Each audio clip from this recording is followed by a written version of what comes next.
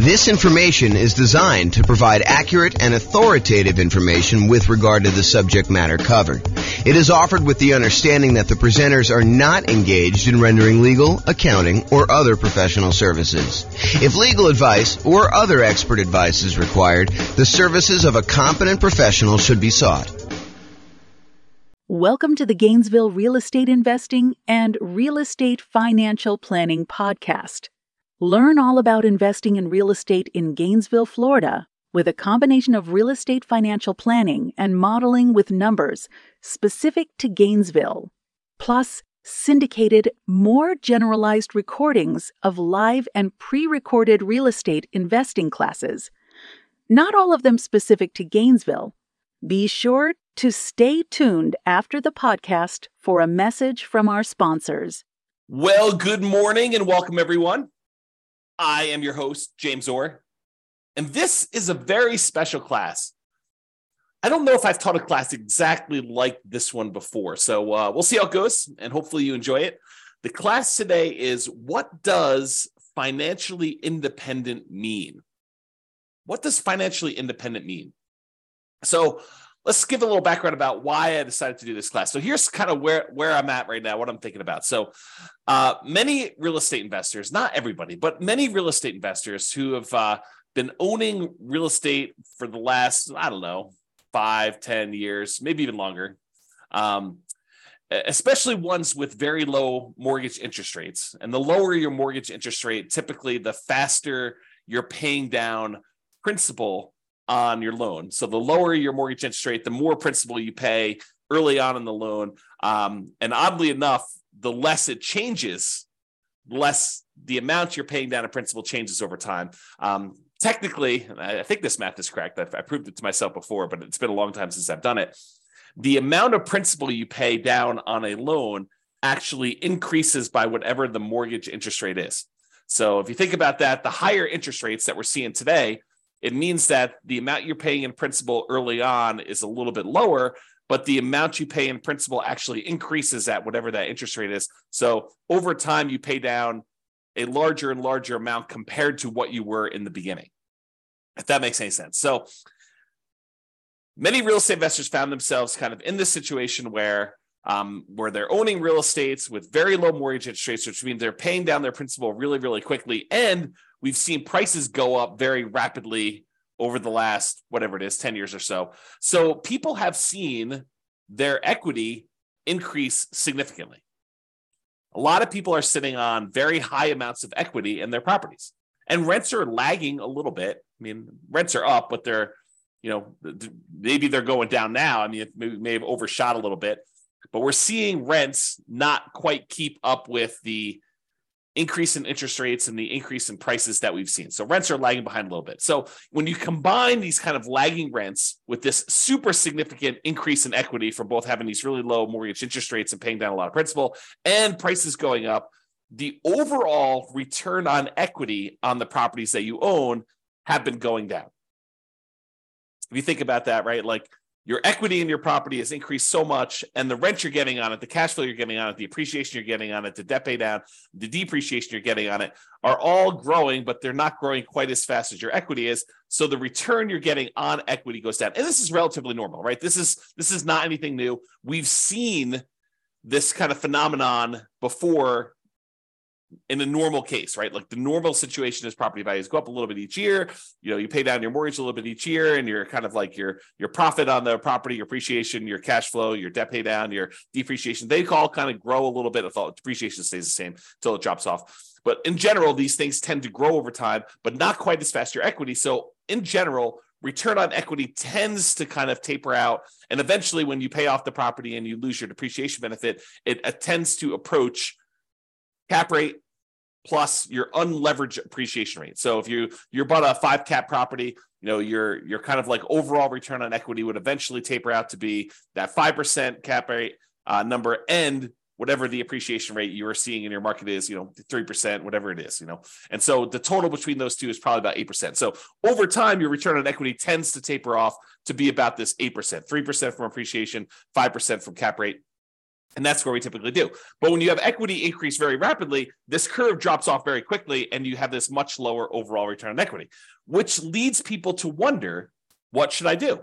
I've got all this equity in my properties, and the return on my equity is actually getting lower than what it was when I acquired these properties even a few years ago. Should I go and sell the property? Should I do a cash out refinance on the property? Should I just do a rate and term refinance on the property, maybe extend out when I'm going to pay this thing off in order to get my payment down a little bit? Even if interest rates are higher, sometimes it works out that it'll be a little bit better doing that. Most cases not, especially when interest rates were whatever they were, 3%, 4%, 5%, and now they're 7%, high 6s, 8%, depending on where you are and what you're buying. Do you get a second mortgage to kind of retain that low interest rate that you have on the mortgage you currently have there? Maybe you go get like a investment property HELOC, home equity line of credit, and you are able to borrow some money on top of that in order to go do it. Or maybe you do nothing. Maybe you decide, hey, I'm not going to do anything with this particular property. And if you do decide to pull cash out, or if you have any extra cash that you're trying to invest somewhere, what should you invest it in? Should you go buy real estate? Well, buying now sure doesn't look like the deals that we had in the last decade or so, where interest rates were at all-time lows. Prices are high, interest rates are high, rents are lagging, making the cash flow on these properties less than amazing. And who wants to give up the cash flow on the property that you do have with these really low interest rates in order to go take on new properties that probably have worse cash flow?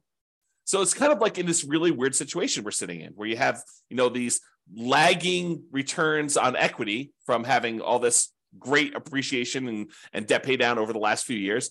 And now you've got nothing really to invest in, which makes you wonder, what should I be doing? I think for a lot of folks, there's fear. What could happen in the future? Am I missing the boat? Do I, can I not acquire any more properties in my plan? I'm a little frustrated with that. There's some uncertainty. Is this the end of it? Did I miss the boat with this nomad thing? Did I miss the boat with buying these rental properties and having these rental properties work? There's doubt. Is this going to be the plan that gets me there? There's lack of clarity. What should I do? Should I go sell these properties? Should I go do a rate and term refi? Should I do a cash out refi? Should I add the second mortgage? Should I do nothing? Should I not buy any more properties? Should I continue to buy properties? And I think to a certain degree, there's a lack of focus. We're thinking about all these different options that we have, and we're thinking, well, maybe I should go look at something new, some type of shiny object. Should I go, speculate in land? Should I go, learn how to buy properties creatively subject to? Because, there's all these low interest rate loans out there. Maybe I should go acquire properties that way. Maybe I should go and do short-term rentals to get my cash flow up on properties. Maybe I should start doing accelerated depreciation or bonus depreciation in order to be able to overcome some of this negative cash flow stuff. Maybe I should do that in order to generate down payments for buying more properties. Like there's all these different options to think about. But then you start thinking, well, maybe I should stick to the plan. Maybe I should go and buy more properties so that I can use the equity I'm seeing in those, even if cash flow isn't amazing, to then go pay off, half of the properties that I keep. Buy 10, sell off 5, pay off the remaining 5. There's that strategy if you want to do that. Or maybe I should take extra cash flow and pay down my mortgage right now. So there's all this sort of like fear, uncertainty, doubt, lack of clarity, lack of focus. And honestly, these decisions are really driven by, what is your desired outcome? What do you really want from this thing? And for most of us, that's ultimately financial independence. And to be even clearer, a lot of times it's usually faster path to financial independence and or a safer path to financial independence, right? Because I think a lot of us, not everybody, but a lot of us will ultimately get to financial independence, even if we don't do anything crazy, anything aggressive, anything, taking action into our own hands and optimizing, right?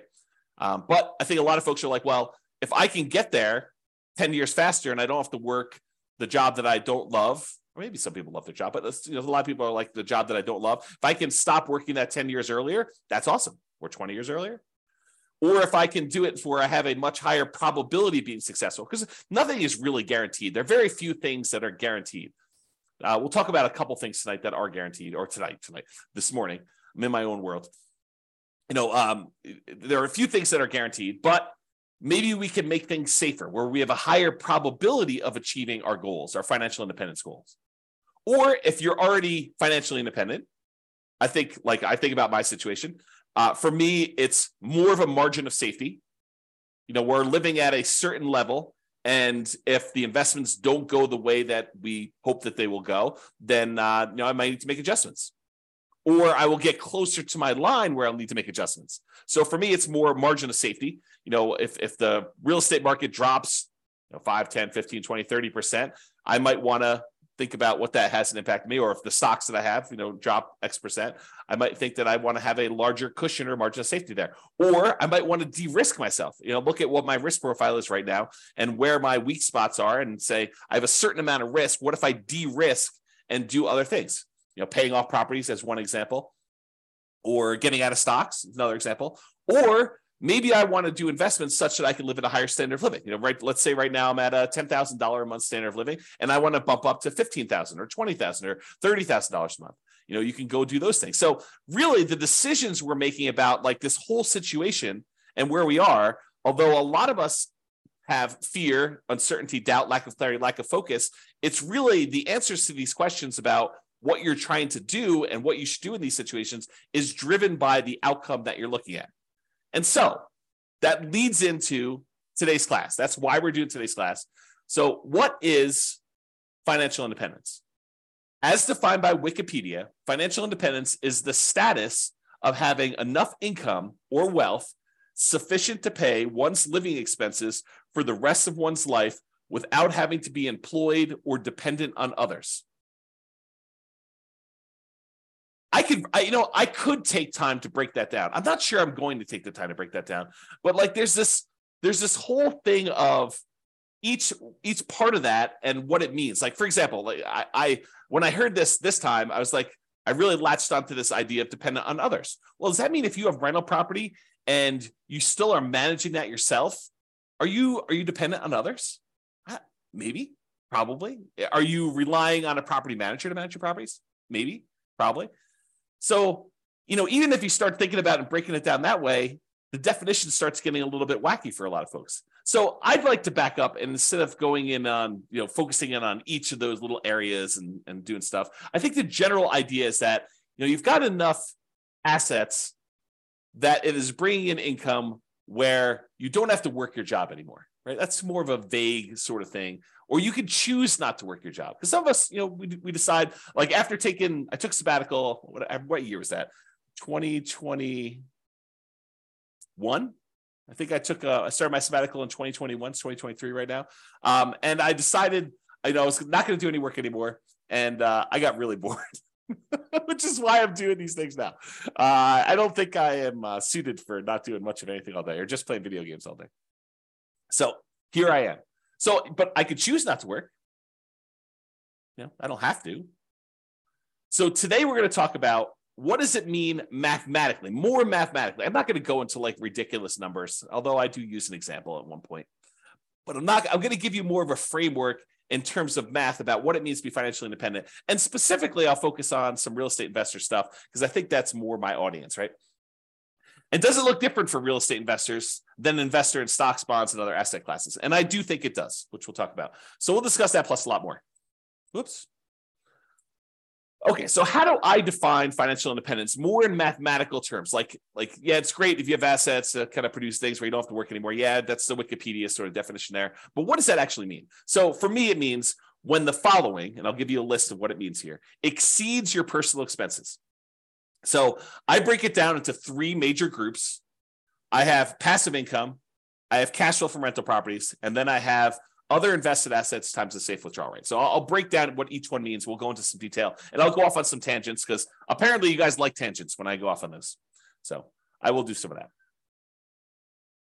All right, first of all, let's talk about passive income.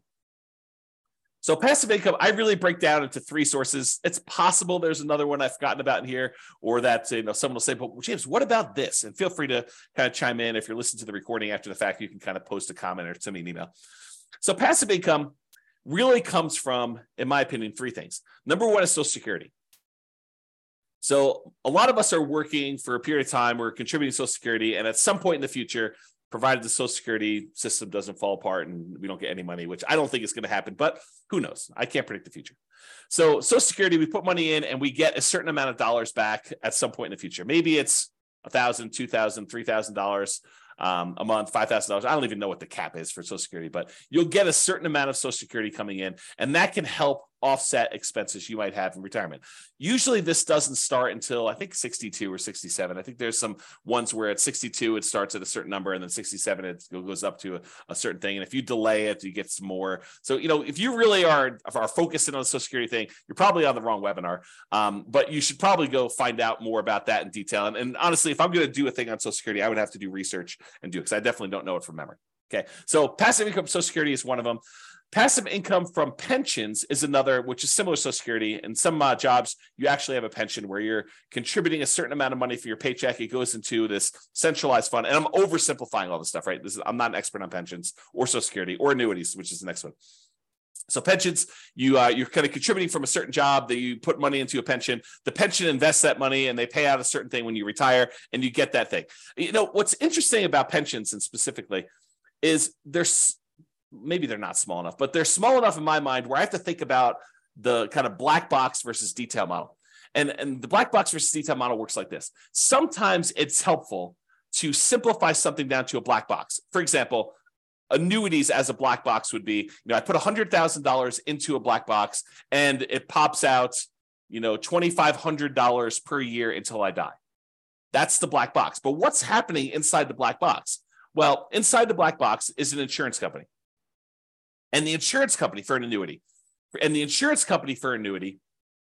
basically takes the $100,000 lump sum that you gave them, and they take that and they invest in things, stock markets, bonds, whatever they're investing in. And they know that, hey, you may outlive the normal life expectancy. And in that case, they're okay paying out more than what you probably should have gotten from that $100,000, especially if the market doesn't go your way. But there are going to be some people that did the annuity where they died early.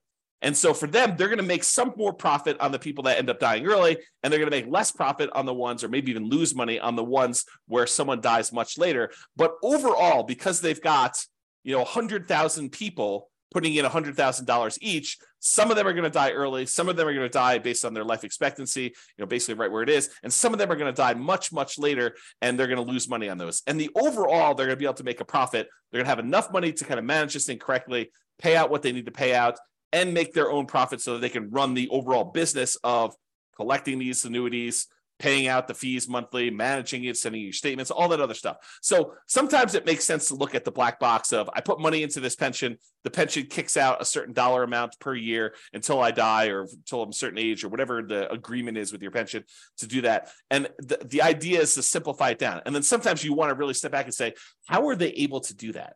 Like, what is going on that allows them to do it? So for example, when we think about the annuities one, you could take that same $100,000 that you were going to put into annuities and you could invest it in stocks and bonds yourself. The challenge is that maybe you do that and maybe the stocks that you pick don't go your way. Maybe, the ones that you pick end up going down in value, or the whole stock market goes down in value. Maybe the whole thing crashes, or maybe you outlive the reasonable time period that you expected to do that.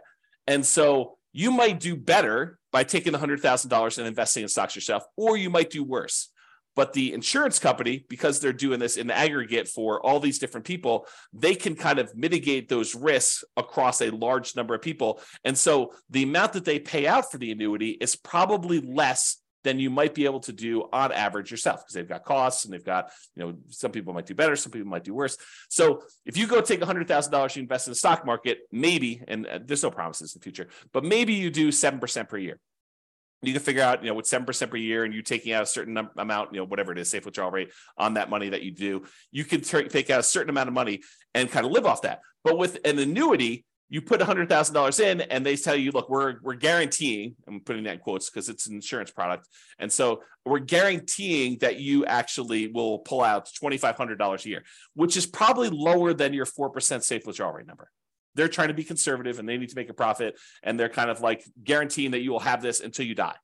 as an example. And there's all sorts of variations on this, right? There's annuities where you get some of the money back when you die, or you die within a certain range, or, or you have an annuity that kind of counts for two people's lives, you and a spouse, or there's all sorts of variations. And I'm not an expert on annuities, I'm not licensed to sell annuities. So go talk to a professional if you're really interested in those. But that's sort of the idea. And that idea applies kind of across the board, this black box simplifying other thing. So passive income from either Social Security, pensions, or annuities. Those are the three kind of passive income sources. The second one in my group is this net positive cash flow from rental properties. And I think a lot of folks on this particular webinar, because it's Real Estate Financial Planner, are interested in this kind of idea of net positive cash flow from rental properties. So you buy rental properties.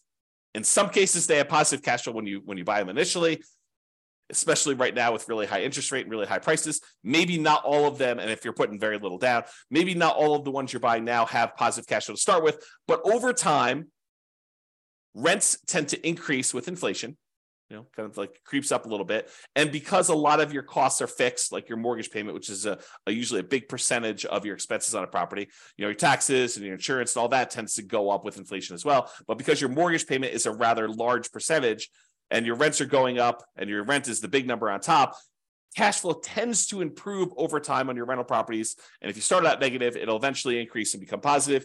And eventually, when your property is completely paid off, you get this big jump up in how much cash flow you're getting on it, and you see positive cash flow on your rental properties. Okay, so over time, this net positive cash flow from rentals can increase as you're doing it.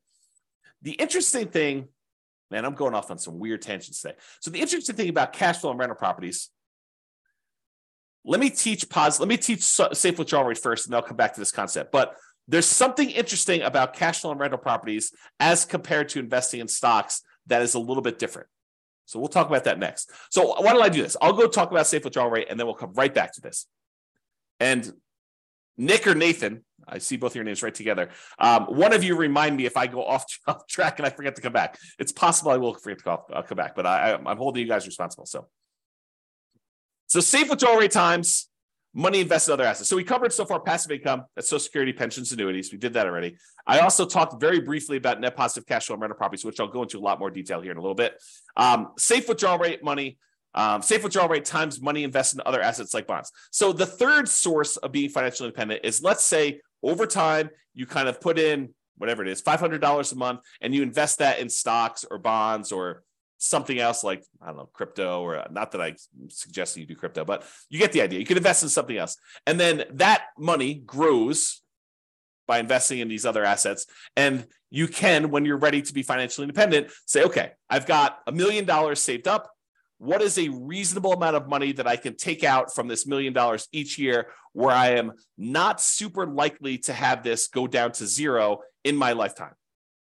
And so what that is called is a safe withdrawal rate.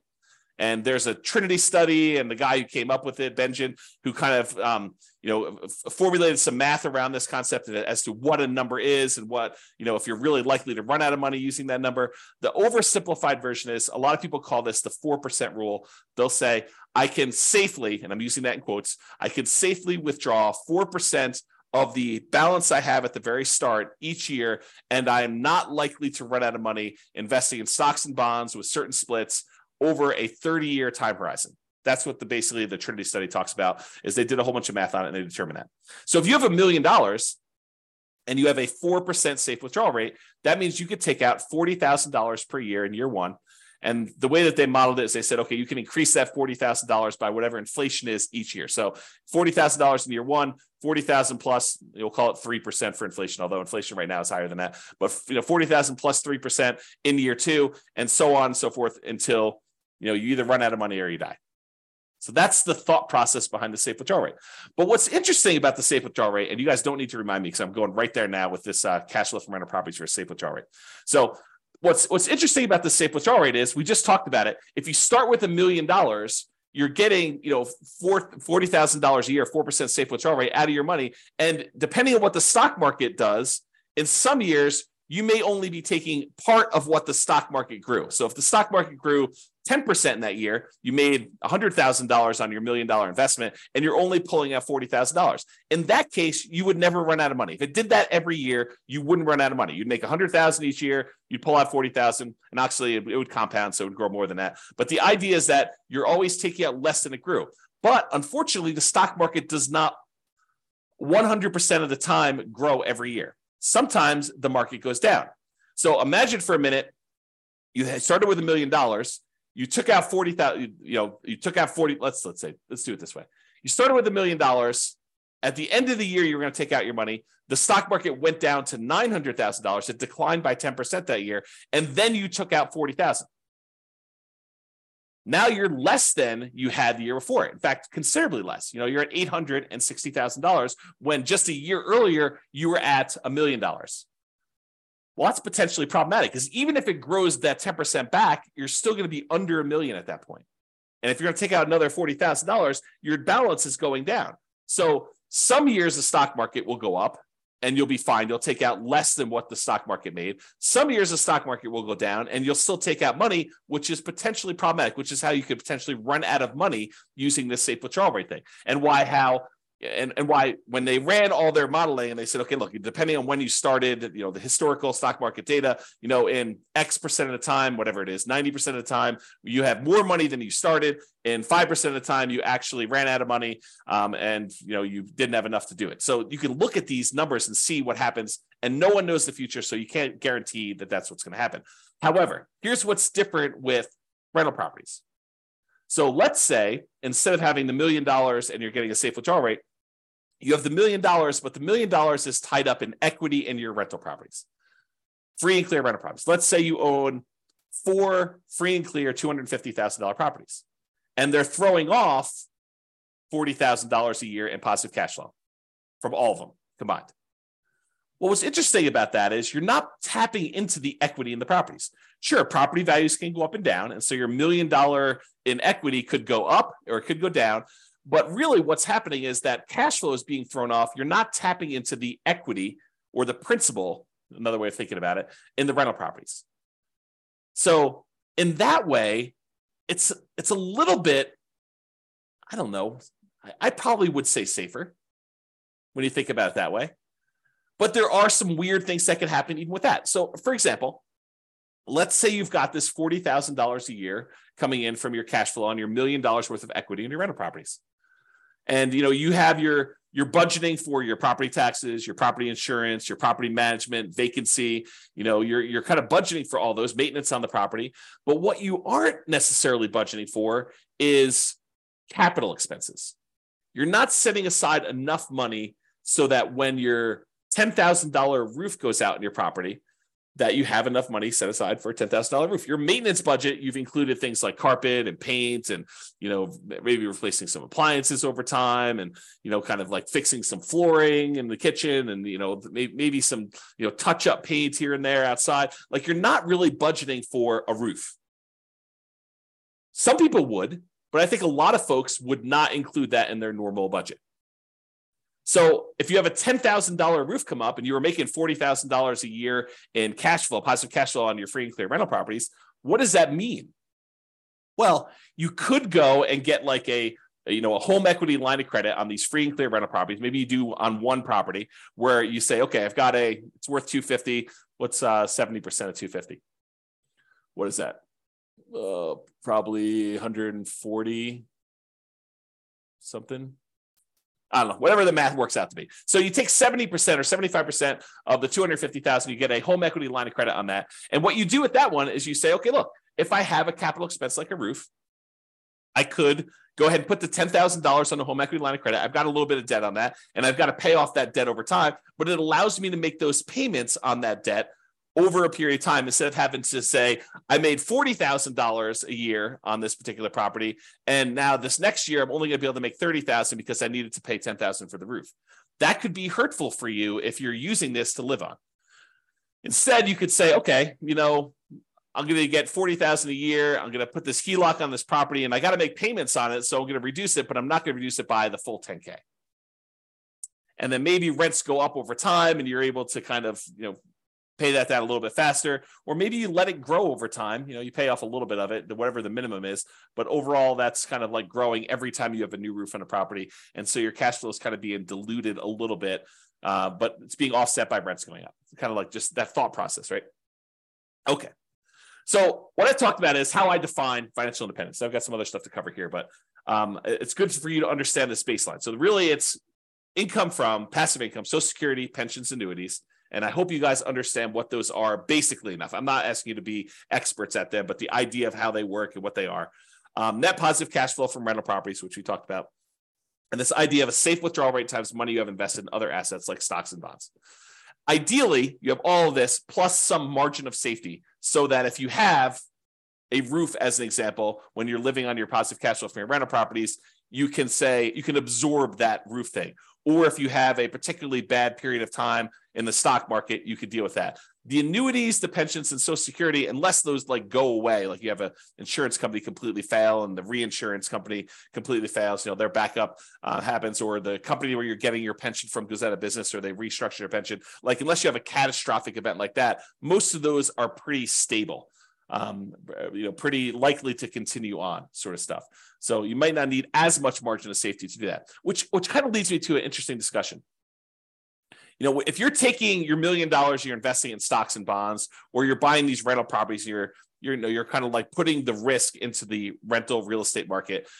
Those are two different risks, right? Like you're investing your money in the risk of a rental property and the rental market doing well and rents kind of being where they are and all that stuff. And the other one, you're expecting, companies that you've invested money in to kind of continue to perform and do what they need to do so that you can kind of pull that money out. When you buy like an annuity, you are putting that risk off on someone else. So you're paying a premium for that, but you're putting that risk off on someone else. So if you're like a scaredy cat, if you got a big yellow streak down your back and you're like, I don't like any of this risk stuff, you could offset all of these risks. You're like, hey, look, these rental properties, they make me nervous. I want to get out of them. You could use them temporarily and then take that money, sell off your rental properties, and then buy like an annuity as an example. Not that I'm recommending you do this, but you could, use your rental properties to acquire them over time, deal with that risk for a period of time, and then say, look, now that I'm retired, I don't want any risk. I want to de-risk completely. I'm going to take all the proceeds from that and I'm going to buy an annuity as an example. Or maybe you're like, look, I've got all this risk and all this overhead and management and all these rental properties. They've done really, really well for me while I'm growing it. But now I'm at a point where I want to retire and I don't want to put in all this effort. I want to convert to a much more passive, less work, less oversight type of model. I don't want to manage a property manager anymore. I'm going to take the proceeds from my rental properties after I pay, real estate commissions and capital gains taxes and depreciation recapture and, your closing costs, like all the expenses on it. You take the net you get after you walk away and you take that money and you invest in stocks and bonds or whatever you want to do, and then live off safe withdrawal rate if you prefer that type of risk to the real estate risk and do that. So just things to be thinking about as you do this. And one of the reasons why we're having this discussion is you are going to want to choose at some point which of these areas you want to focus in on and achieve financial independence from. So I think the choice is once you decide, okay, look, here's my plan. I'm going to buy rental properties. I'm going to acquire more than I need. Then I'm going to sell part of them and pay off the other ones. And I'm going to have free and clear rentals. That's your plan. Work your plan. Or I'm going to take all these rental properties, and at some point, because I'm not going to want to be property managing when I'm 80 years old, or managing my property manager when I'm 80 years old, I want to take this money and I want to invest in stocks or bonds or annuities or whatever. Okay, so that's the idea behind it. Any questions? I know I've been going off on a lot of tangents. That was the intent of this class. That's why I said it's not been one quite like this. No questions? You guys are quiet. So I really do like this quote for this because I think it characterizes a lot. I see this a lot. When I was doing a lot of real estate investor classes weekly, and I have people coming to class, I would hear this in different versions of this. I would kind of hear this story. So the Cheshire Cat in the book Alice in Wonderland. I'll kind of read you the page. This is a quote from the book. So the quote is, "Would you tell me, please, which way I ought to go from here?" That's just, Alice asking the Cheshire Cat. The cat replies, "That depends a good deal on where you want to go to," said the cat. "I don't much care where," said Alice. "Then it doesn't matter which way you go," said the cat. "So long as I get somewhere," Alice added as an explanation. "Oh, you're sure to do that," said the cat, if you only walk long enough." So really, the way I think about this is, should you go do fix and flips? Should you go do land speculation? Should you go do short-term rentals? Should you go buy more rental property? Should you invest in stocks? Should you go buy crypto? Should you short crypto? Should you, go trade commodities? Should you go get 2 jobs? Should you work a side hustle? Like, all of these are questions, and should you do those are sort of like Alice asking, could you tell me which way I should go from here? If you don't know where you're headed, if you don't know where you ultimately want to be, then it doesn't matter, because you'll get there. But if you do want to specifically achieve the goal of achieving financial independence, of being financially independent, using free and clear rental properties, then you have a lot of clarity on what you should be doing. If you have a mental goal of, okay, I want to use rental properties to eventually sell off to then convert everything into stocks and bonds and live off of a safe withdrawal rate, then you have clarity on what you should be doing. Okay, so that's sort of the thinking behind this. What you need to be financially independent is your ultimate destination. So if you think about that in terms of what you need is really your budget at that period of time, right? I like to think about it, and I'll show you a spreadsheet here in a second. You can go download. I really like to think about this as you have 3 different versions of your budget. There's your budget right now, like what your current living expenses are, what your savings rate is, what you're spending on all these different aspects of, your personal expenses. I think that's your budget right now. But I think there's if I could live the ultimate lifestyle, the ultimate retirement plan that I want to live at my full level, fully retired, fully funded retirement plan, that's what I would call your ideal target monthly income retirement, or ideal income in retirement, what some people might call Fat FIRE. FIRE is financial independence, retire early, for those that don't know. But Fat FIRE is sort of like you're living your ideal retirement lifestyle. And I do think there's one in the middle. And I like to refer to that one as your minimum target monthly income retirement, or your lean FIRE is another way of kind of saying that. Or another way of saying it is like if poop hit the fan at my job, and I was like, I just can't work here anymore. What's like the minimum you would need to live a life where you don't technically have to work anymore? You could choose to do some additional work to kind of supplement, increase your lifestyle, whatever it is. But like, what's the absolute minimum? And I think, in my opinion, and I'll show you some ways to do this, but I think you should have a budget for today. I think you should have the budget for if poop hit the fan and I really needed to stop working, what's the minimum? Like, I don't have HBO Max and Prime and Netflix. I only have one. It's sort of like the kind of like take it down a level or two. I'm not traveling every 3 months. I'm traveling every year, once a year, like it's that sort of like minimum one for you. And it could be different, it could be I'm not traveling at all, right? For some folks, or maybe I sold my house, or I'm renting my house and I'm traveling all the time and I'm living in, geographic arbitrage sort of situations where you're kind of living in a place that's got really low standard of living, like Portugal or Philippines or Thailand or whatever it is. Mexico. So you could kind of do that as your minimum target monthly income retirement. And then I think you need to do the budget for your ideal. And then once you know those, you say, look, if I'm doing my current path right now, this is what I currently have in assets and what they're producing for me. Here's my minimum. What would I need in assets? Like if I could kind of wave a magic wand, have my assets be supporting me in this lifestyle, what do I think that would look like? What would I have in Social Security, pensions, annuities? What would I have in cash flow from rental properties? What would I have invested at a safe withdrawal rate getting from stocks and bonds? And how does that break down? And then for the ideal one, you want to break that down too. So ideally, what you need to be financially independent is your ultimate destination. That's your budget. What you choose to invest in to get you there is your path or your action plan. And I think that dictates your choice. You know where you want to go based on your budget. And then you say, how do I get there? That's my action plan to do that. Okay, so I taught a whole class of this before. You guys can go watch it. It's the ultimate FIRE budget. I probably should correct the typo here. Oops. FIRE should really be all caps because it's kind of, there we go. So you can create 3 budgets simultaneously, which I talked about. Your current budget now, your minimum target monthly income, and your ideal. And so there's this, it's a special budget sheet. You can go download it. You can make your own. You don't need mine. But it really has 3 columns. You write down all your current expenses. And I've only shown housing on here, although there's ones for every different aspect of your thing. But go do your own if you want to. You do a current budget of what your current expenses are. You do a minimum target monthly income. You're kind of like your lean fire number, and then your ideal to do that. I have a little red, like a yes or no checkbox for whether that's actual or estimated. Sometimes people are like, I'm going through this really quick. I think my HOA is about this. I haven't looked it up, so I'll go put N for that. If it really is your actual, you can put yes so that you know which ones are real numbers or that you estimate, and then you can firm it up later. And don't, the piece of advice I'll give you on this is don't get caught up in detail, right? Doing this poorly is better than not doing it at all. And so it's better for you to have a bad budget and then improve it over time than for you to skip this exercise completely and not do it. So I would strongly recommend that you do a budget and kind of figure all that out. So anyway, go make your ultimate fire budget. And then on this spreadsheet at the bottom is this. And I want to talk a little bit about this because it ties into this, what is financial independence for you. And so currently you write down what, if you have any annuities, what you currently have in annuity income.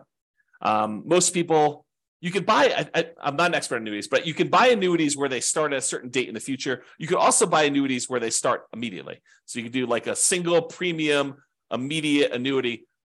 Okay, I apologize. I'm looking out the window here and I saw what I thought was a coyote actually chasing geese. Turns out it's someone with their dog in a field. Because I kind of back to the open space, but for a second there, I was like, wow, I'm watching the coyotes hunt geese, but it turns out it's not. So sorry, distraction, false alarm. Man, I do have a little bit of attention deficit sort of focus issues.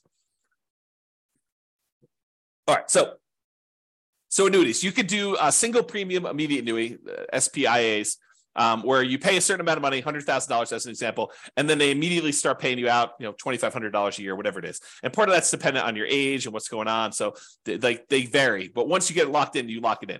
Or you could say, look, I'm going to pay $100 a month, and by the time I'm 55 or 65 or whatever age you set up with the annuity company, I'm going to pay out whatever that dollar amount is. You can kind of do it that way too. So you put in whatever your current annuity situation is, or you could say, look, when I finally reach my kind of my minimum or my lean fire number, I want to have this amount in annuities. And some people would think, I want my like baseline expenses covered by something where it is completely de-risked, right? Like it's like as safe as it can be, which is sort of an annuity sort of product where you're putting the risk on someone else's insurance company to handle that. So you might say, look, I really want to have, I don't know, $1,000 or $2,000 a month or not a month. Oh, maybe it is a month in annuity type income. And so you want to put a little bit of money into here to do that. Some people will be like, I want to have all of it in real estate. It's up to you. It's your choice.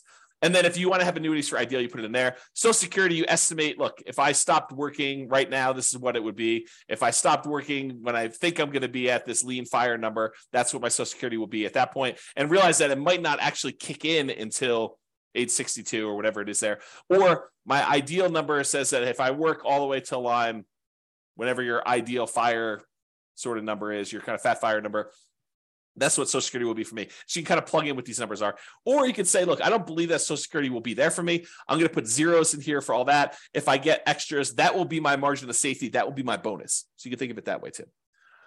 If you got a pension, great. Same idea. Just plug in your pension numbers for those. Now, here's the net rental cash flow one. And this, I think, is interesting because let me kind of describe it this way. Right now, you might be making, I don't know, net $500 a month on your rental properties because, maybe a couple of them have negative cash flow and maybe a couple of them have positive cash flow. And so the net after all of them is 500. But realize when you own rental properties, this kind of rent tends to increase over time. And so you have to look at a couple different things. You have to look at, what it is right now, what it will likely be when you're sort of in the future. And you can kind of guess at that or kind of do some really rough line estimates. If you have access to the real estate financial planner software, you can put it in your numbers and see what it is at any point in time because we do all that modeling for you. But if you don't, just kind of estimate and say, this is where it is. However, if you're thinking to yourself, at some point in the future, when I'm at my ideal or maybe when I'm at my minimum, what I want to do is I want to have free and clear rental properties. Here's the way to think about that. your cash flow on a free and clear property that doesn't have a mortgage, rental property, is net operating income. So if you calculate net operating income, you take your gross potential income, subtract that vacancy, you got your gross operating income, subtract out your operating expenses, your taxes, your insurance, your maintenance, your property management, your HOA fees, any landlord paid utilities, like all those things, you subtract out all those. And what you're left over with after you subtract those out is net operating income. Net operating income is the income your rental property produces, excluding, not including at all, any financing charges. So if you think about it, if you want to find out what your rental properties will ultimately produce when they're paid off free and clear, it is your net operating income on all those properties. So if you made a little spreadsheet and says, okay, here's the 6 rental properties I have, I'm probably selling these 2 off at some point because they're kind of like not ones I'd want to hold in my portfolio long-term. Because I think sometimes we buy properties for strange reasons, because this one cash flow is really great, or I had this before I got married and so I converted it to a rental, but it's kind of a weird property. It shouldn't really even be a rental property. It's sort of like one I just happen to have. And so maybe I want to get rid of that one, or maybe that's the best one and I'm going to keep that, all these different reasons for selling and not selling. But maybe you decide, hey, look, I've got these 6 rental properties. These 2 I'm going to get rid of. So ultimately, I will have these 4 free and clear when I'm hit my kind of like retirement number. And so you want to look at what your net operating income number is on those 4 if they were completely paid off, and how much that would contribute toward you being financially independent. So you got to put those numbers in here in the spreadsheet. Or maybe you say to yourself, look, I've got these 6 rental properties. What I ultimately would like to do is I'd like to sell all 6 and trade them up to one big apartment building. And here's what I think, if I sold them all, 5 years in the future, and I paid all the real estate commissions, closing costs, capital gains taxes, or maybe you're not going to pay capital gains, maybe you're going to do 1031, and the depreciation recapture, maybe you're going to pay that, or maybe you're going to do 1031 and defer those. And I take that money and then I roll it into a 25% down or 30% down apartment building, and I think I can get it at a X cash on cash return. You got to do these calculations to see it. Then this is what I might be getting on trading up and re-leveraging up into this apartment building. And you got to go look at your numbers and see exactly what that would be and when it might be to kind of plan for this, to figure it out. So you just kind of put in your net rental cash flow on there for doing that. Okay. I think I covered what I wanted to cover on that. Any questions on that before I go off on some other tangents here? While you're typing something, if you are, I will kind of go on to something else here, and if I need to come back, I'll come back. So what the spreadsheet is designed to do is, because a lot of times we know these numbers, I said, let's go ahead then and solve for how much extra money you would need to support yourself. So the thinking in the budget, if you're going to go fill out the budget, at least my version of the budget, you go make all your budgets for your current, your minimum, and your ideal, and it kind of calculates all of your expenses for any of those 3 situations. Then you write in how much you have in annuities for all 3, how much you get in Social Security for all 3, how much you're getting in pension for all 3, and then what you're going to expect to get in net rental cash flow on all 3 of them. And if you have any other income, like you sold a business, you're going to get payments of $1,000 a month for that business, or whatever you're going to do there. Then you add all these up, and then what it does, it says, okay, tell me what you believe your safe withdrawal rate is. Some people believe that it should be 3% to be more conservative. So the guy who originally came up with the idea, I think his name is Benjamin. He basically said recently that you can go as high as 5% or 5.25% or something like that. So he increased it from the 4% safe withdrawal rate that he originally came up with as an idea. So whatever you believe is true for you, go ahead and put that number in here for safe withdrawal rate. And then the spreadsheet will calculate how much you're getting from all these, and using a safe withdrawal rate, how much you would need to have saved up in addition to these other assets to be financially independent. So it'll do some like reverse math for you and tell you, okay, based on how much you got for annuities, Social Security, pensions, and net rental cash flow, and this 4% safe withdrawal rate, you would need to have $600,000 more invested in order to be able to be financially independent. So it'll do the math backwards. It doesn't have to be. You can kind of put in whatever number you want, but I think that's a helpful way to look at it to determine which way you want to go. That way you can decide, hey, I've already got these. If I don't do anything more, if I don't do any more action plan work toward that particular stuff in current, I can just focus in on saving money for this required investment at a safe withdrawal rate, investing in stocks and bonds, something like that. And if you think about it, in a market like we are, prices are up, interest rates are up, rents are sort of lagging. Is it the worst idea in the world for you to just put money away into something, stocks, bonds, index funds, whatever you're going to do, crypto? Not that I suggest crypto. Crypto's a little weird for me. But anyway, I digress. Let me just kind of focus in. Invest in whatever you want to do while you're waiting for the right other investment to come. And maybe that doesn't ever come, right? Maybe it becomes, well, turns out this stocks, bonds, whatever else I'm investing in is the right investment for me for now. I did, this is probably about 4 or 5 days ago. I did a class, and in the class, I talked about this idea of saving up to buy free and clear rentals. I said, one of the ways to avoid dealing with 7% interest rates is don't get a loan. and people, I think a lot of people are like, but the whole idea of doing real estate is to be leveraged. And so I showed the difference in time it took to be financially independent with somebody who was highly leveraged, like doing Nomad or 20% down or 25% down, versus somebody who took the time, it was a little slower at first, but eventually you catch up very quickly. Someone took the time to save up all their money and then eventually buy properties free and clear. Same properties, except one, you got 5% down loans really early, or 20% down loans or 25% down loans earlier than you would for being completely free and clear. And the time difference between somebody doing the highly leveraged one and buying free and clear was not significant. It was a little slower, but it was not significant. And honestly, it de-risks you, or it changes your risk, because a lot of times you're investing in something else, stocks, bonds, or something else, while you're waiting to buy this property free and clear. But eventually you buy the property free and clear, and it's not that much longer. Like if you think, oh, it's going to take me twice as long. Nope. And depending on your city and the characteristics of your properties, it could be not that much longer at all, like a few years. Okay. So the reason I say that is this. So let's say you're like, okay, in the meantime, I will hoard my money and I will start saving up for a free and clear property. But inevitably, here's what's going to happen. At least I think this is what's going to happen for a lot of you, is you'll be saving, you'll be working toward having enough money to put, to buy a property free and clear without a mortgage at all.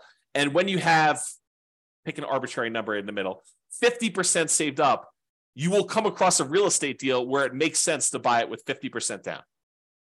You'll say, look, I was saving up to buy this thing free and clear, but this is a great opportunity. This property works. And maybe interest rates have dropped back down a little bit by then. Maybe they're up higher than they were, but you're still like, this is still a great property. I'm able to buy this property. And because I've got this big chunk of money saved up, I can buy this property and get a 20% discount, something crazy, like some really, really good opportunity will fall in your lap just because you're aware, you've got the resources lined up and you're ready to go. And so maybe you plan to do a free and clear property. And by the time you get to 40% saved up, 70% saved up, the deal of a lifetime drops in your lap and you act on it because you have the resources and you're ready to go. Okay. So it could be something like that.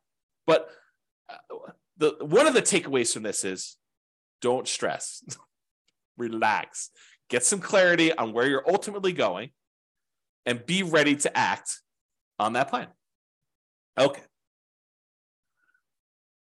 This is what I was talking about. Get clarity on what financial independence means to you. So when you are financially independent, what do you want it to look like? Do you want X dollars used in the purchase of annuities producing Y dollars per year per month?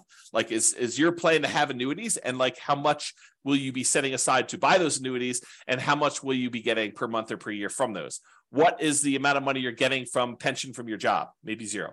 Or maybe it's money if you have a pension with your job. What's the amount of money you have coming in from Social Security? What will that offset, and how much more will you need beyond that? And then cash flow from rentals. Do you want a certain number of free and clear rental properties producing Y dollars per month? And again, look at net operating income to determine what that will be. And will that be enough to support you? If you look, hey, look, I've got 4 rental properties now. If these were paid off right now, they would produce for me, $6,000 per month. Is that enough for you to be financially independent? You need to do your budget and see, right? You need to do your budget and determine if $6,000 a month, if my properties were free and clear, would that be enough for me? And then maybe you decide, hey, if these were free and clear, it would get me to be financially independent. Maybe I should take that money and actually start paying down the mortgages. Or maybe you should take that money, invest in stocks or bonds or whatever it is, get a slightly higher return. And when you have enough as a big lump sum, take that and pay off a mortgage in full. Because you don't really get any cash flow benefit by paying a little bit more down on your mortgage, right? You're basically making $200 a month in positive cash flow, and you owe $200,000 on it. If you go pay $1,000 and reduce that $200,000 mortgage down to $199,000, it doesn't improve your cash flow at all in the short term. Your cash flow is still going to be that $200 a month. You pay down another $1,000 and go down to $198,000 that you owe. It doesn't improve your cash flow at all. So it doesn't have any short-term effects. Really, the only impact it has is you pay a little bit less interest on that mortgage.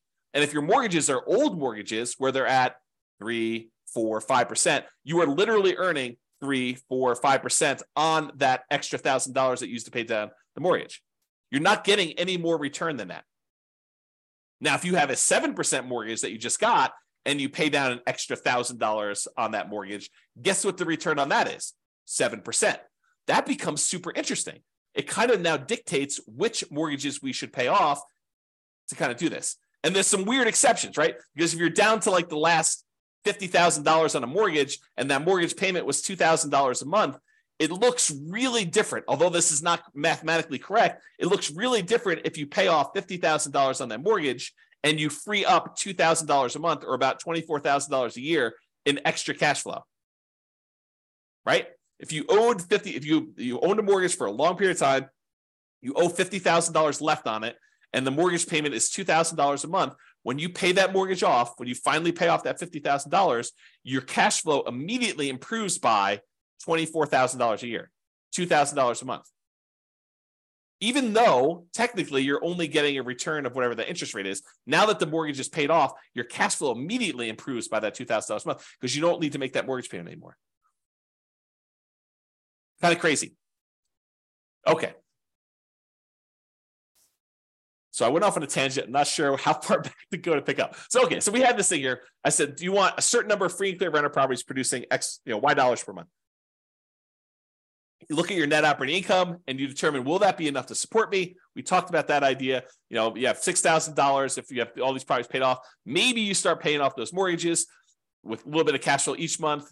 That should speed things up a little bit to getting there. Or maybe you say, look, I'm going to invest money in the stock market until I get a completely enough to pay off a mortgage in full. And then you do that. That tends, and it really depends on the interest rate, but that tends to be a slightly faster path. It has new risk and it introduces the risk of investing in the stock market, but that tends to be a faster path to being financially independent. If you invest in the stock market at, let's call it 8% or 7%, and then you eventually use that money once you get enough to pay off a 3% mortgage, that's faster than taking a little bit of money each month. And instead of investing in the stock market, you paying off a 3 or 4 or 5% mortgage because the money is growing at 7 or 8% in the stock market and not just growing at 3 or 4%. Okay. That's why we might do it that way. Now, if you've got a 7 or 8% mortgage versus a 7 or 8% stock market, you can make the decision to actually, either do the stock market or to pay down the mortgage. The other problem with the paying down the mortgage is equity is illiquid. It's hard to get at. It's harder to get at than it is to just call your stock market brokerage company and say, send me a check. Liquidate my account and send me a check. Oh, there's a really cool eagle out there. I gotta stop. I may need to close the window when I do these. Yeah, so you may want to go and you call a company and say, send me the check for this. It's a lot easier than trying to get a HELOC on your property, and then you're also paying money on the HELOC, and this other one you're liquidating. So I don't know, there's things to consider there. So cash flow and rentals, we talked about doing free and clear ones, or you could say, look, I want to have 10 leverage rental properties producing Y dollars a month. Maybe you want to get to the point where each rental property is producing $400 a month positive cash flow or $500 a month positive cash flow, and you want 10 of them. And so now you have 5,000. And then over time, as the mortgages pay down and the rents kind of go up, you eventually improve that cash flow. And so there's some benefits to doing it that way too. The free and clear one, your cash flow tends to increase slower because it's not leveraged anymore. With the ones that are leveraged, your cash flow tends to improve a little bit, although it comes at a risk cost. It comes at an additional measure of risk. So if you're going to do that, you should definitely talk to someone about how these risks kind of play out and which one's better. Or we talked about passive income, talked about cash flow, or the safe withdrawal rate on invested assets. Maybe you want to have whatever it is, $500,000, $1 million, $2 million, invest in stocks, bonds, or something else at a Y safe withdrawal rate, 4%, 3%, 5%, whatever you feel is safe for you per year, and you kind of do that, or some combination of the above, which is what we've been talking about today. So, a little bit from Social Security, Maybe I have I buy a little bit in annuities. Maybe I have, one free and clear property and, 3 leverage properties or whatever you have. And maybe you have $1 million in safe withdrawal rate assets in order to be diversified across a wide number of asset fields to kind of mitigate your risk and get some of the benefits of some things and some of the benefits of other things. Any questions on that before I do it? Okay. All right. So Warren Buffett's 2-list strategy. So this is advice given to Mike Flint, Warren Buffett's pilot, and it's from Warren Buffett. And this is from James Clear's website, jamesclear.com/Buffett-focus. And I copied it verbatim, so I'm going to read it to you so that you kind of get the story. But these are James Clear's words, except where I kind of go off on tangent. So step 1, Buffett started by asking Flint, his pilot, to write down his top 25 career goals. And this is relevant for you. You'll see where it goes. So Flint took some time and wrote them down. Note, you could also complete this exercise with goals for a shorter timeline. For example, write down the top 25 things you want to accomplish this week. Step 2, then Buffett asked Flint to review his list and circle his top 5 goals. Again, Flint took some time, made his way through the list, and eventually decided on his 5 most important goals. Now, note, if you're following along at home, pause right now and do these first 2 steps before moving on to step 3. This is James Clear talking right now. Step 3. At this point, Flint had 2 lists. The 5 items he had circled were list A, and the 20 items he had not circled were list B. Flint confirmed that he would start working on his top 5 goals right away. That's back to James.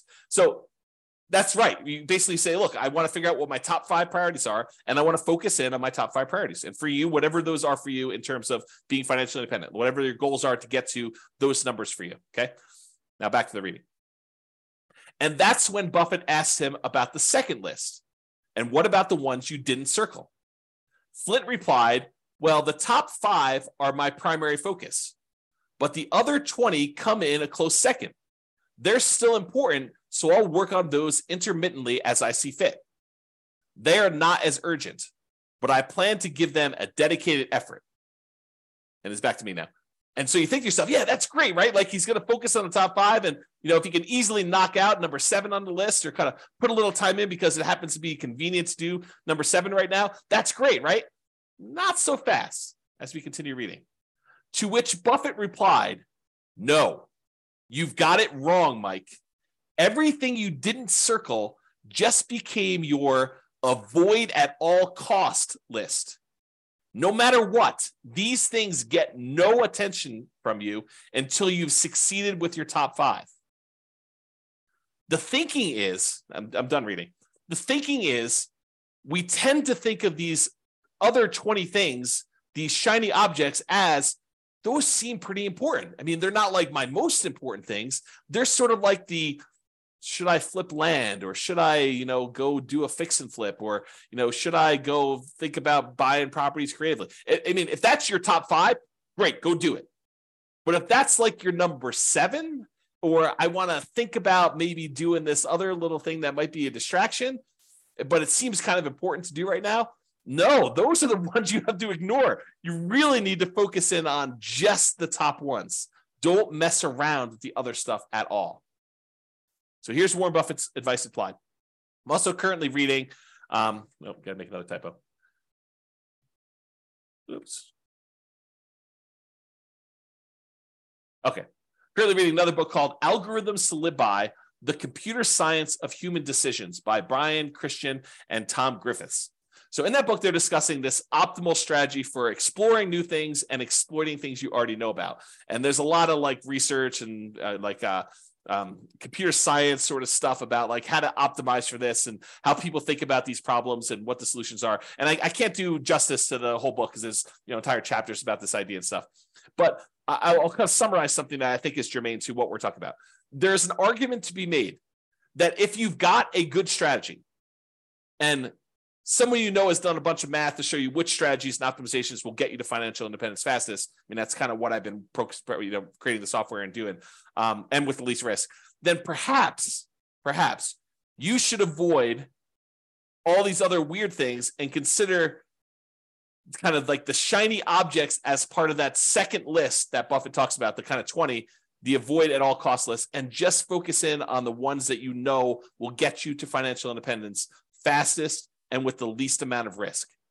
Once you decide what that needs to look like for you, focus in on achieving those with that stuff, okay? And avoid this kind of exploring new things stuff because it's really a distraction. And a lot of times you won't know how to weight that. You won't know if that is a better choice for you because it'll be brand new for you, and you won't have the nuance and expertise and subtlety of understanding all the pros and cons and where the kind of like weird faults and stuff are. I mean, you know this to be true. Think about it for yourself. Prove it to yourself, okay? All right, so I want to cover this idea of primary residence being paid off as it relates to this financial independence topic, because I do think this is an interesting example that applies to other areas. It's not, you might think I'm just talking about primary residence and whether or not you should pay it off, but I'm not. I'm talking about a whole bunch of other problems that appear like this, okay? So let's talk about this. So should I pay my primary residence off? And if so, that may significantly reduce what you need to be financially independent. And I'll explain to you what I mean by that. So let's look at an example. Imagine for a minute there's somebody who has $1 million saved up in stocks. And in addition to that, they have a couple of rental properties where the total amount of their net cash flow after all their expenses is $1,000 per month. So not an amazing rental portfolio, but $1,000 a month, a healthy rental property portfolio, and net positive cash flow after property management, taxes, insurance, maintenance, like all that stuff. It's $1,000 a month coming in from that. And they've got this $1 million invested in stocks somewhere. And they have an owner-occupant mortgage, a property that they live in for about $1,500 a month. That's the monthly payment on it. And they have about 15 years left on it, and they owe about $200,000 on it. Also happens to be at a 4% mortgage, which it doesn't really matter that much, but you get the idea. So it's an owner-occupant mortgage, $1,500 a month payments. They have 15 years left to pay it off, and $200,000 left on it. It's at 4%. Their personal expenses to live on, including that mortgage, is $60,000 per year. So they have a personal expense of about $5,000 a month. $3,500 of it is for non-mortgage expenses, and then $1,500 of that $5,000 is their personal mortgage payment. Okay, that's how it's breaking down. So should they pay off their mortgage or not? That's the question. And I would prefer it if you thought about it from your kind of like where you are right now before you hear my answer, and you decide, does it make sense for them to pay off their mortgage? Feel free to include your comment in the chat, or if you listen to the recording afterward, just kind of think to yourself, should they pay off their mortgage in this situation or should they not?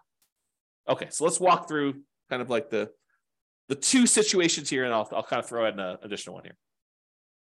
All right, so if they keep the mortgage on their primary, so at a 4% safe withdrawal rate on the $1 million that they have invested in stocks, they could expect to pull out about $40,000 per year from their investments.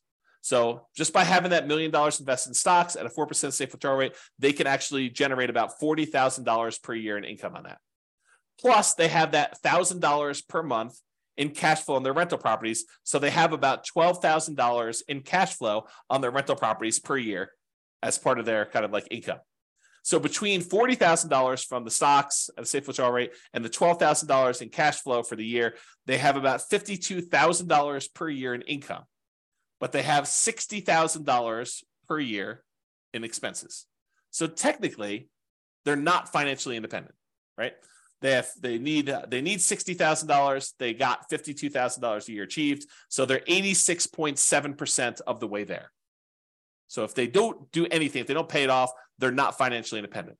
However, what if they do pay off their primary?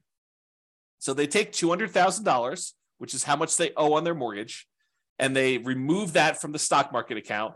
And they say, okay, I'm going to take $200,000 of the $1 million I've invested in stocks and bonds to reduce my personal expenses by that $1,500 a month payment. So this is not valid math, but I'm going to show you what it feels like to them. Okay. So this is not the way you should do this math, but it's sort of the way it feels. So what they basically did is they said, I have $1,500 a month in payments times 12 months is about $18,000 a year. So it looks like you put in $200,000 to pay this things off, and you get $18,000 per year as a return, because you'll no longer have that $1,500 a month payment, the $18,000 a year, if you pay $200,000 as investment that works out to be about a 9% return on their investment. Math is not actually right, but the idea is how it feels, okay? So it really is earning the mortgage interest rate of 4%. That's technically the right math, but it feels like they're earning $18,000 because they get rid of that $18,000 in payment. So now, once they do that, instead of having $1 million invested, they now have $800,000 invested at that 4% safe withdrawal rate, which generates them $32,000 per year in income. 4% times 800,000 is $32,000 per year. Plus that $12,000 per year in cash flow on their rental properties. That gives them $44,000 per year in income between their safe withdrawal rate and the rental property cash flow. Everyone follow me? Anyone lost? Good. If you are, let me know. But now, instead of having those expenses be $5,000 a month, which is what they had if they had that mortgage, now their personal expenses are only $3,500 a month since the mortgage is paid off. Self-taxes and insurance, that's part of the $3,500. But the mortgage part of it is $1,500 a month, okay? Times 12 equals $42,000 per year. So now their personal expenses are $42,000 and they're generating $44,000 from their investments. So now mathematically, they're financially independent by a little bit. You know, they got $2,000 a year extra to spend, which is interesting, right? Because now you think to yourself, man, that was kind of crazy because if they kept the mortgage, they're not financially independent. If they get rid of the mortgage by paying it off, they technically are. Craziness. Okay. Now there's a third option. They could choose to not pay off the primary residence, you know, keep the $200,000 invested, but just pretend, just arbitrarily, you know, I am financially independent, even though mathematically you don't meet the definition, right? We're financially independent. We're not going to work anymore. They would be withdrawing higher than their 4% safe withdrawal rate from that $1 million, right? Because they're short. They're short by $8,000 a year because they were making $52,000 a year in income, and they're short and they need $60,000. So for a while, for 15 more years, they're pulling out an extra $8,000 per year from their stock market portfolio. So they would be withdrawing higher than that 4% safe withdrawal rate. Okay, but that's only happening until either number one, their mortgage is paid off completely 15 years later, or two, cash flow in the rentals increases enough that they eventually qualify as FI. Because remember, they're making that $1,000 a month in cash flow. Let's say that's from 4 properties that are leveraged. Well, next year, they might be making, I don't know, $1,200 a month in cash flow. And the next year, they might be making $1,400 a month. And the next year, they might be making $1,600 a month. So eventually, you get to the point where the extra money coming in from rents kind of creeping up slowly over time on the rental properties, and the expenses creeping up, but not quite as fast. That extra cash flow that they're getting will eventually cover that $1,500 a month mortgage. It may take a while, but they could do something like that, where you sort of like, I've been calling this chillaxing into retirement. I used to call it coast fire, but someone else used coast fire to mean, you know, when you have enough money that if you don't add anymore, then eventually you become financially independent if you just kind of work your job and spend all your money. I can't use coast anymore. So I've been calling it chillaxing into financial independence, where you kind of have these kind of like assets that you're not technically there, but you stop working anyway, because you know that eventually something is going to happen that'll make you financially independent. For example, you know, if 2 years from now, you have 2 years left on a couple of investment property mortgages, and you know that they're going to be paid off. And at that point, your cash flow is going to improve by $3,000 a month. And you're like, hey, look, I've got enough money to get me from today to 2 years from now when those properties are free and clear. And when they are free and clear, then I'm going to be financially independent. Couldn't you stop working the 2 years earlier? Because you know you're going to get there in 2 years. I mean, the properties are going to pay off, right? And then you're going to have enough. So you could sort of chillax. That's like another example of this, as I mentioned at the beginning. This is like a kind of case study, but it's wider breadth. It applies to more than just this exact example. Okay. So I don't know, just something to think about there. Another kind of thought process, and I'm getting toward the end here in the presentation. If you're 110 years old and you have $1 million saved, do you really need to keep a 4% safe withdrawal rate at that point and only spend $40,000 a year? And I would argue probably not, right? If you have $1 million, you probably don't need to limit yourself to $40,000 if you're 110 years old. And so I've done the extreme case At some point, you come back and say, well, what about 109? Well, probably same answer. What about 108? And if you keep coming back enough, eventually you get to the point where you're like, I don't know where this is for you, but there may be a point at 50, 60, 70, 80, 90 years old where 4% no longer applies to you. And that's for something for you to think about. The Trinity study, which is where we got that safe withdrawal rate math originally done for, was a 30-year time period. That's what they were planning based on. And many of the results had you end up with more money than you started with. In some cases, a lot more money than when you started. However, there were a small percentage of times when you ran out of money over 30 years. And that's where they're trying to find that kind of sweet spot for a kind of safe withdrawal rate.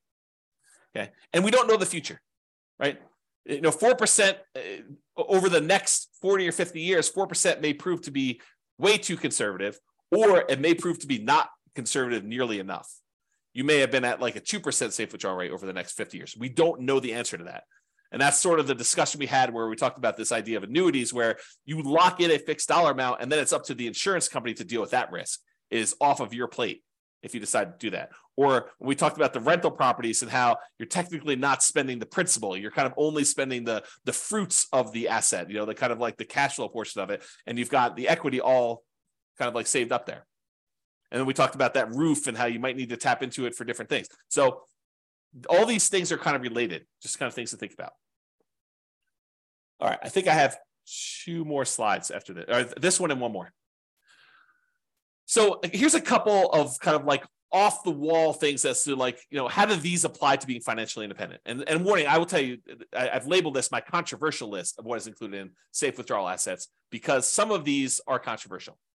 So, and if you have equity in a property or you have equity in a business, which rental properties are really a business, right? And if you think about that, but equity in properties or equity in a business, unless you plan to convert that to invested assets, unless you plan on selling it and then investing in stocks or bonds or whatever it is, you cannot use that as a safe withdrawal rate number. You can't say, I've got $1,000 a month in cash flow and $1 million in equity in my property. So really the $1 million in equity, I could use that as a safe withdrawal rate and do 4% on that. So that's really $40,000 a year. Plus I've got this $1,000 a month in cash flow. So that's $12,000 a year. I add those together, I get 52. No. You are not allowed to do that math that way.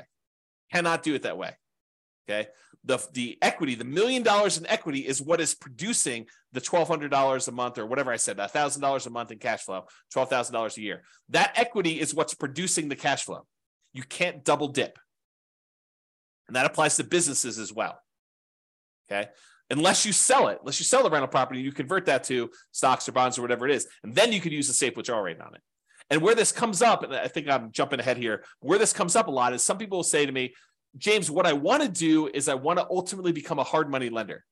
I want to use rental properties to get to the point where now I have, $5 million that I could lend out at 12, 14, 16, 18, 20% to people doing fix and flips where I could then make 12, 14, 16, 18% of my money. And by doing that, that means I can actually count that 12, 14, 16, 18%, whatever number I'm getting for those loans, I can count that as pure income. So if I've got $1 million, I'm making 12%, I can say I can spend $120,000 a year because that's what I'm getting on those hard money loans. No, that's not how that works. And this is why I think it's controversial. I think that you say, I've got this $1 million that I'm loaning out at 12% or 14% or 16%. You still do a 4% safe withdrawal rate on that $1 million. It doesn't matter that you're earning 12, 14, 16, 18% on that money. You really need to use the 4% safe withdrawal rate. It's as if you invested that $1 million in stocks and the stock market did 12, 14, 16, 18% over those next couple of years. It's the same idea. We're still only using the 4% safe withdrawal rate on that. Okay? All right, continue on. Equity in properties or business. You could use true cash flow to determine whether you're financially independent. True cash flow includes cash flow plus depreciation, cash flow from depreciation. So the tax benefits of owning the rental properties too, you could combine those. It's less conservative to do it that way. I think it's a legitimate way to do it though, because you have to think about that as a real benefit. It's not just it's not that doesn't exist. So you could use true cash flow. You could use cash flow or the reduced living expenses of a free and clear property that you live in instead. So when I'm talking about the equity of properties, you're counting the true cash flow generated or the cash flow or the fact that you no longer have a mortgage payment because you own that free and clear property. And so now your monthly expenses dropped by that $1,500 in that example as just a way to describe that. So you can't count the equity twice. Now, I'm sure someone's going to come out with some crazy thing and be like, but James, what if I have a free and clear property and I have a HELOC on it and I'm using the HELOC to make my loans? And so really I have more than that. I mean, you guys are getting into like these strange areas where you're double dipping and you're adding a lot of risk by doing that. And so technically, could you do that? But then it's really that you don't have, $1 million in equity. You only have 75% of $1 million, or 75% is kind of your loan. So you really only have $250,000 in equity. And really the cash flow gets decreased by whatever the payment is on that HELOC. And then you have the $250,000, which is really part of your safe withdrawal rate. So yeah, I mean, you could try to get creative with me, but it's really not that, right? Because then it's changing the characteristics of the investment. It's not what it is anymore. Or if you're going to sell a business, the payments on the sale of the business or the property, if you're going to do like owner financing or something, is temporary income. That's how I would look at that. I would look at it that as, I've got a payment stream for 15 years. It's going to be this amount of money. You could do it that way. I don't think you double dip and do a safe withdrawal rate on that. Maybe you could, but that's the way I think about it. And again, controversial. You've been warned. Payments to you on loans made. This is me using the hard money example. So consider these invested assets and use safe withdrawal rate instead. Think about this as a bond. I mean, that's what you're doing. You loan people money and they pay you an interest rate. So it's just like having a bond. And dividends, consider these invested assets and use safe withdrawal rate instead. So if you're thinking to yourself, I'm going to live on the dividends from the stocks that I own or whatever, I think you just think about all that as safe withdrawal rate numbers instead. All right, last slide. And I hope you guys like this. So the question is, should I blank my either rental property or regular property? And the question of, should I sell my rental property? Should I sell my property? Should I cash out, refi my property? Should I cash out, refi my rental property? Should I, do a rate and term refinance on my rental property? Should I add a second mortgage to my rental property? Should I pay off my rental property? Should I do nothing to my rental property? The my rental property or my property is really a question of your priorities and what will get you closer to your goal of financial independence faster and or with less risk. Because if you tell me I want to do annuities or I want to have a certain amount of money invested in, stocks and bonds and use a safe withdrawal rate, if I say I want to have cash on rental properties, it affects how I think personally you should answer that question. There are non-mathematical questions and analysis about that, which I'm planning on doing a class on that. I'm not sure it'll be tomorrow, but soon. I think I'm going to do a question about like the non-mathematical questions of should I sell or should I refi my rental property? And then I think there are math-based analysis about that. Doing the analysis to say, here's the amount of return I'm getting from appreciation and debt pay down and cash flow and tax benefits. And this is how much equity I have in my property. And honestly, it's really true net equity, your equity after you have all the expenses of doing whatever it is you're going to do. So like this is how much return I'm getting on my equity amounts. So that's sort of the threshold I would need to beat if I were going to do something with this and move it somewhere else. That's the thinking, right? That's the math part of it. And then the question is, okay, I have this one set of assets and it's got great cash flow, but the appreciation and the debt pay down, the depreciation, they've kind of all dropped off. And so the overall return is Y, but a good part of that is cash flow. And now you're going to take that asset and you're going to move it into something else. And maybe that has really good appreciation, really good debt pay down, really good depreciation, but the cash flow sucks now. And depending on what you're trying to accomplish, that may be great or it may suck, right? Depending on what you're trying to do. If you're trying to go for a certain amount of cash flow and you have a very narrow time, you have a very short time period to do that, you might not want to convert one type of asset to another if it doesn't get you there. But if it does get you there, then you got to really think about that. You got to make a decision based on the non-math questions and then also the math-based questions and decide, what does this look like? So I just have like a sub-question kind of tab here. For example, if I sell, should I do a 1031 exchange? Kind of defer those capital gains and defer the depreciation recapture taxes. And then what should I invest in instead? And if it's a replacement real estate, should I do accelerated bonus depreciation on that? I mean, those are like questions that come up. So you have all these like sub questions that get triggered when you do that. All right, that is it, folks. I hope you've enjoyed that, although I don't know if you did. So, because you guys have been so quiet, I have no clue if you like that or not. And no one is prompting a response here, so I assume everyone is asleep on the call, which is awesome. So hopefully you guys enjoyed that. Oh, you guys definitely enjoyed it. Okay, good. You're very, very welcome. Very welcome, guys. Awesome. Thanks, Nick. Thanks, Nathan. So yeah, awesome. I'm glad you guys liked that. Hopefully it was good. Hopefully give you some food for thought about what is financial independence and like how does it specifically apply to you, and then how that drives your decisions about what you should do, what you should not do, and how to think about a lot of these things. So hopefully that was helpful. That's all I got for you. Big football day today. So I am probably going to go grab myself breakfast and then watch a lot of football and kind of relax a little bit. So hope you guys have a great day as well. I'm going to end the webinar. Thank you all for coming. I do appreciate it. Bye-bye for now. With home prices up, mortgage interest rates up, and rents up, but not quite enough to counteract the higher prices and interest rates.